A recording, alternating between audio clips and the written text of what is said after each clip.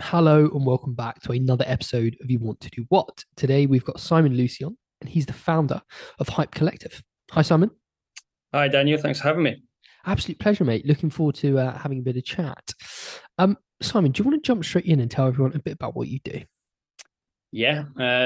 So I run an agency called Hype Collective, which is my day job. So I founded it 4.5 years ago.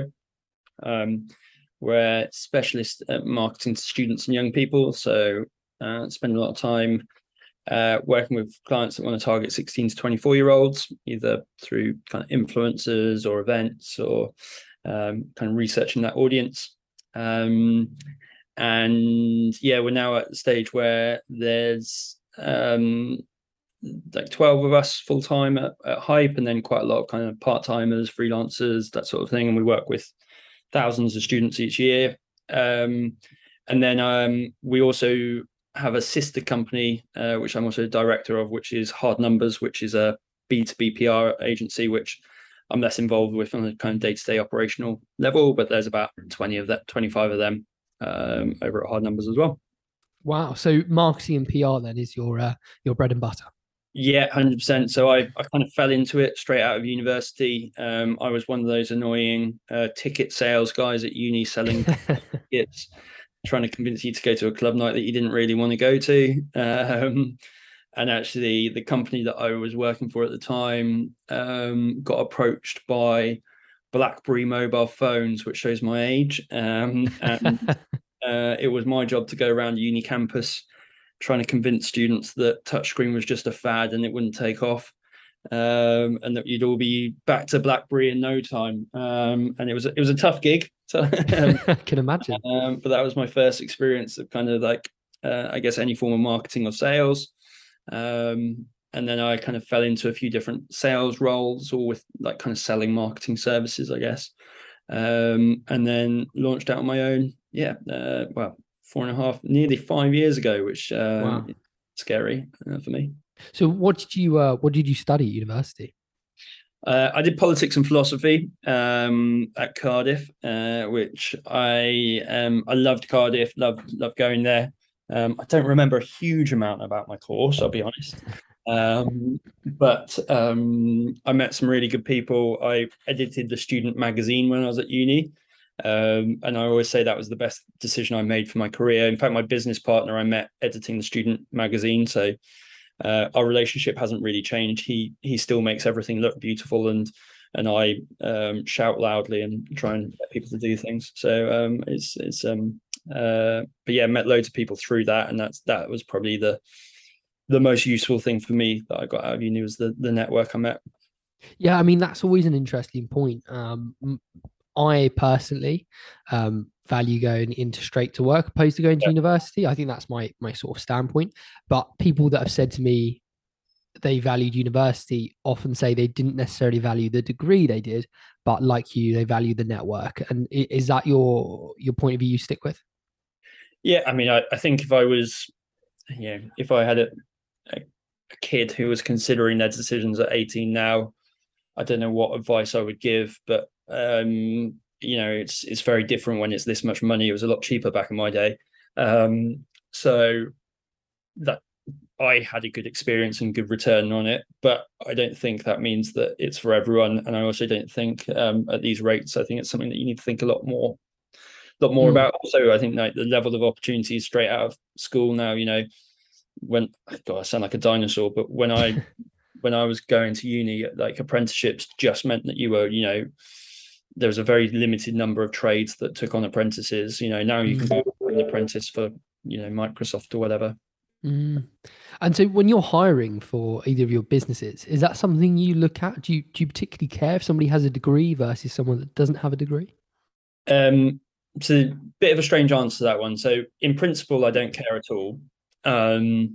However, at Hype, we specialize in marketing to students and primarily university students. Hmm. So actually, weirdly, if you didn't go to uni, there's quite a lot that you don't know about uni.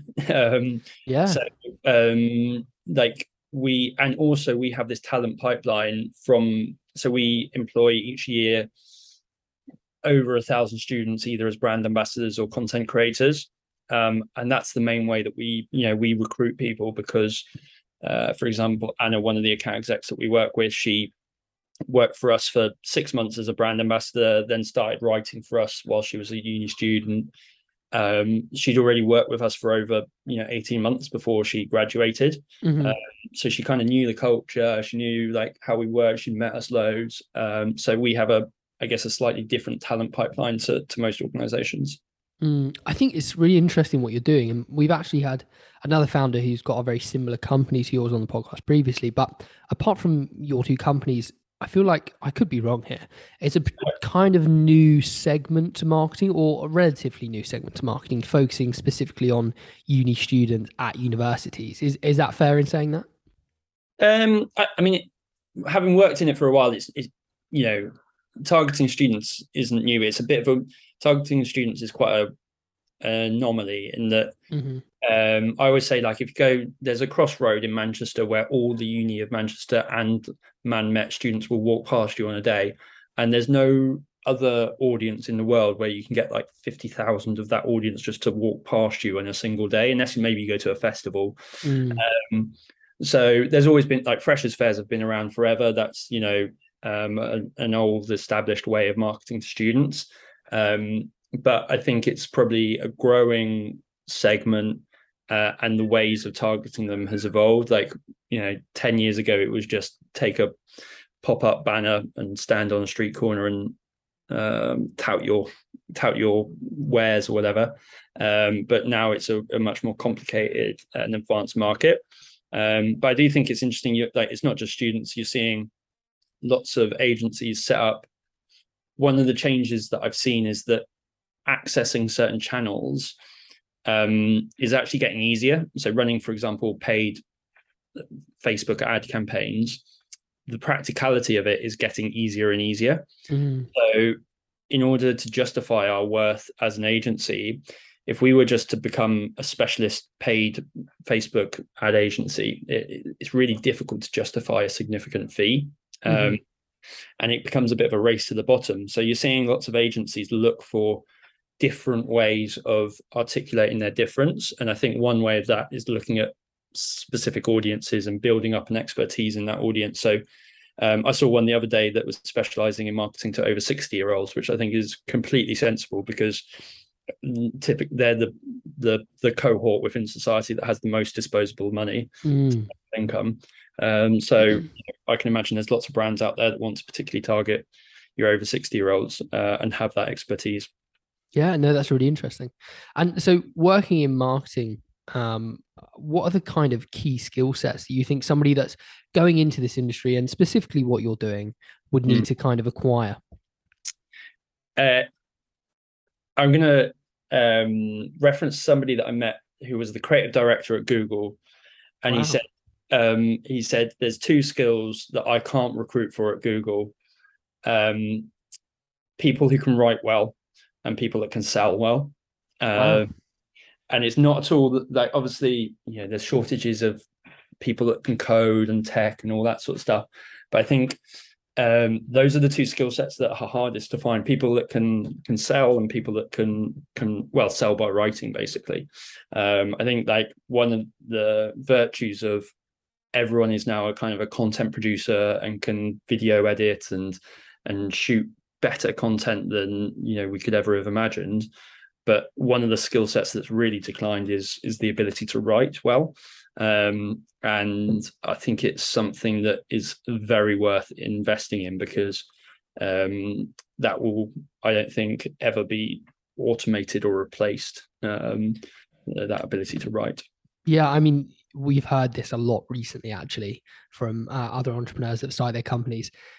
Having somebody that can write is like a secret weapon almost. That copywriting skill is just really, really sort of, there's very few people out there. So anyone listening to this that wants to get into this kind of world, or any world really at this moment, that is a fantastic skill to learn.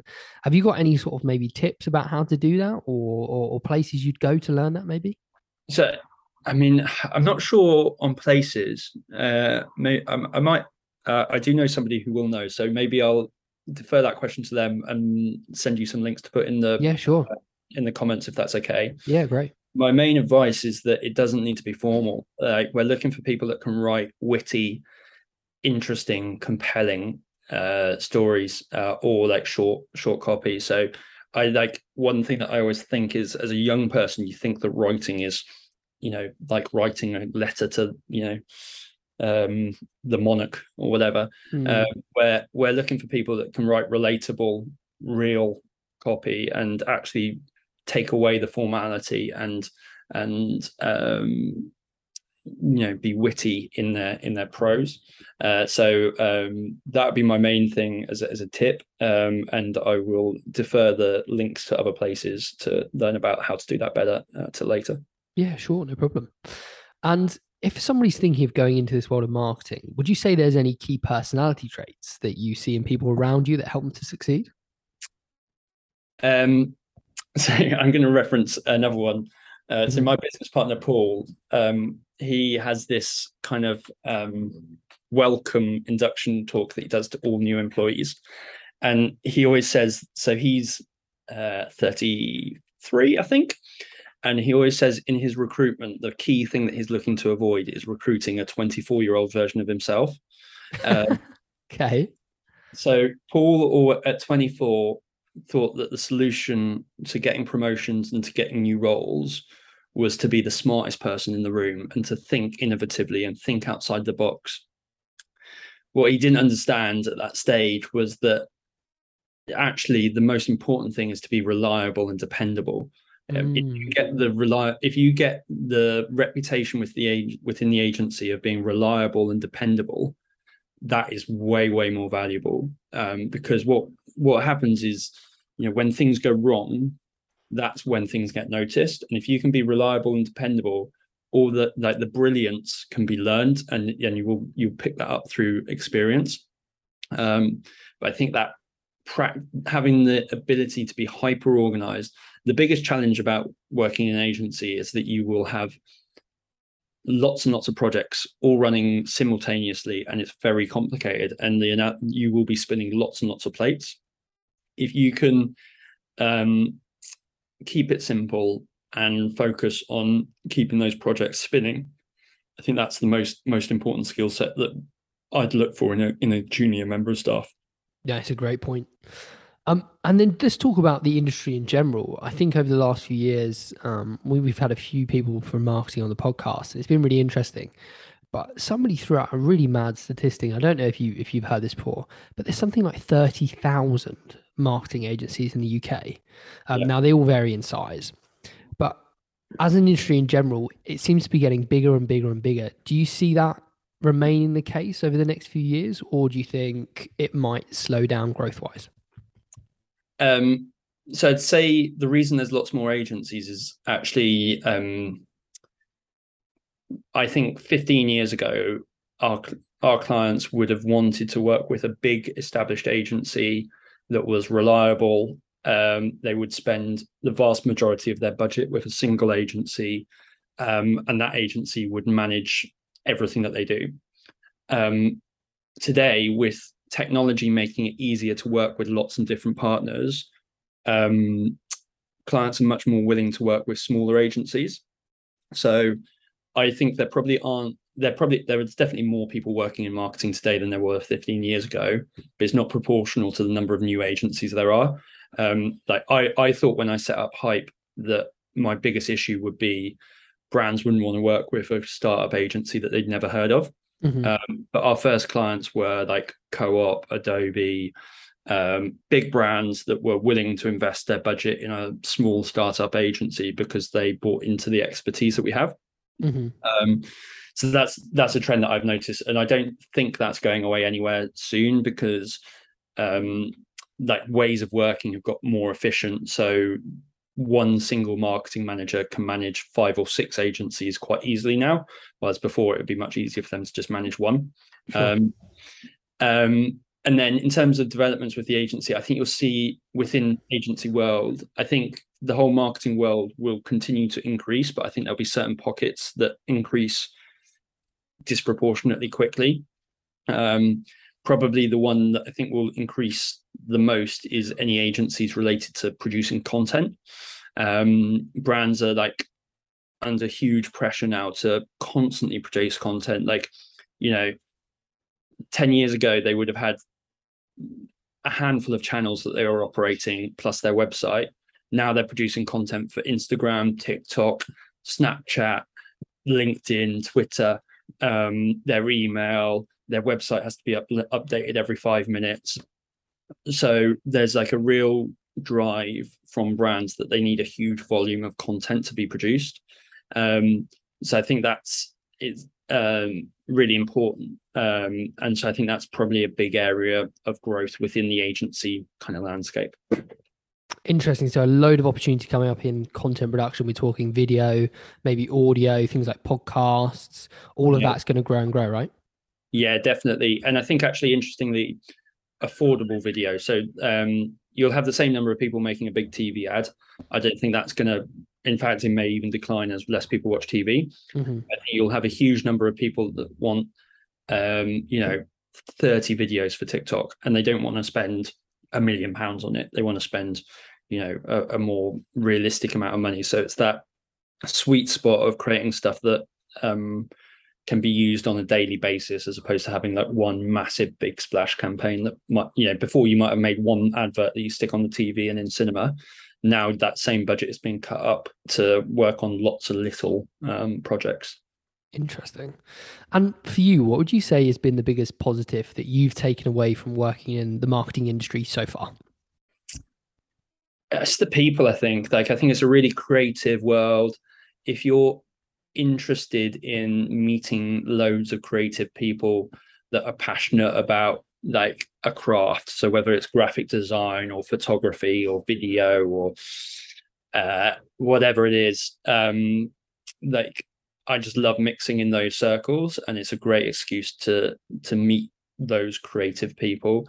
And I think it's an industry, yes, you can earn good money in marketing, but the people that get into it often get into it because they're passionate about that craft. And I think that means that you get a really interesting group and an interesting, like, diverse mix as well. And on the flip side of that, what's been the biggest challenge so far? Running an agency. No, it's I think obviously navigating COVID was difficult. We went into COVID, primarily 70% of our revenue came from events before COVID. So that was obviously tricky. I think like the challenge of running your own agency is sometimes it's quite cliche, but when it's difficult, you can't go and share necessarily everything with everyone in the team, because they don't need to hear that. So I think that's been the biggest challenge for me within my career, is the difficult days, kind of who you share that with and how you talk about that. And I'm really lucky I've built up a network of like mentors and trusted people within the industry. But I think you have to proactively look out and find those people, basically. And tell us a bit more about Hype Collective. Now, how does it work? I'm really interested in the student marketing place. I think that's a really interesting take on it. Yeah, so our commitment is that every campaign that we run is co-created with students. So we think that creates positives for the students in that they get paid, they get work experience. I think it's a really tough time to be a young person today. So they, at a very minimum, they will leave with their bank account a small amount higher than it was before, and something to talk about in an interview and put on their CV. The benefit for the client is that they're getting a campaign that their audience has been involved with. So you tend to get some, I'm 34 and not that old, but constantly reminded how out of touch and how old I am when I'm working with students.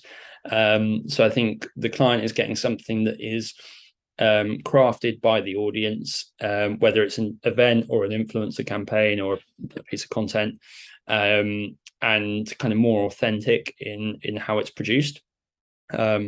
And quite simply a little bit more cost effective as well, because you're not paying, what we'll do is we'll partner up a student with a kind of qualified expert, but the student is doing most of the work, who is largely cheaper than the qualified expert. So So the client is getting a product that is authentically created by the audience that they're looking to target, but also potentially a little bit more cost effective as well.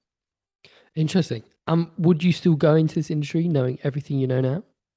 Well, if I couldn't be a footballer, a model, uh, which I'm assuming I wouldn't be able to do. Yeah, I love it. I think it's a great industry. I think it's probably an industry. When I was 18, I had no clue about the scale or size of it, and the variety of roles on offer. Mhm. So I think marketing is an industry that most people fall into. And that's a bit of a shame, because I think there's loads of people who don't even consider it and don't really know kind of what it entails. I always thought it was just making big TV commercials, Mm. which is obviously a very cool and very significant percentage of the industry, but it is not at all the majority. The majority is other stuff. Sure. And then maybe just a final piece of advice for anyone thinking about going into marketing. What would you suggest they put on their CV or their LinkedIn to sort of attract anybody's attention?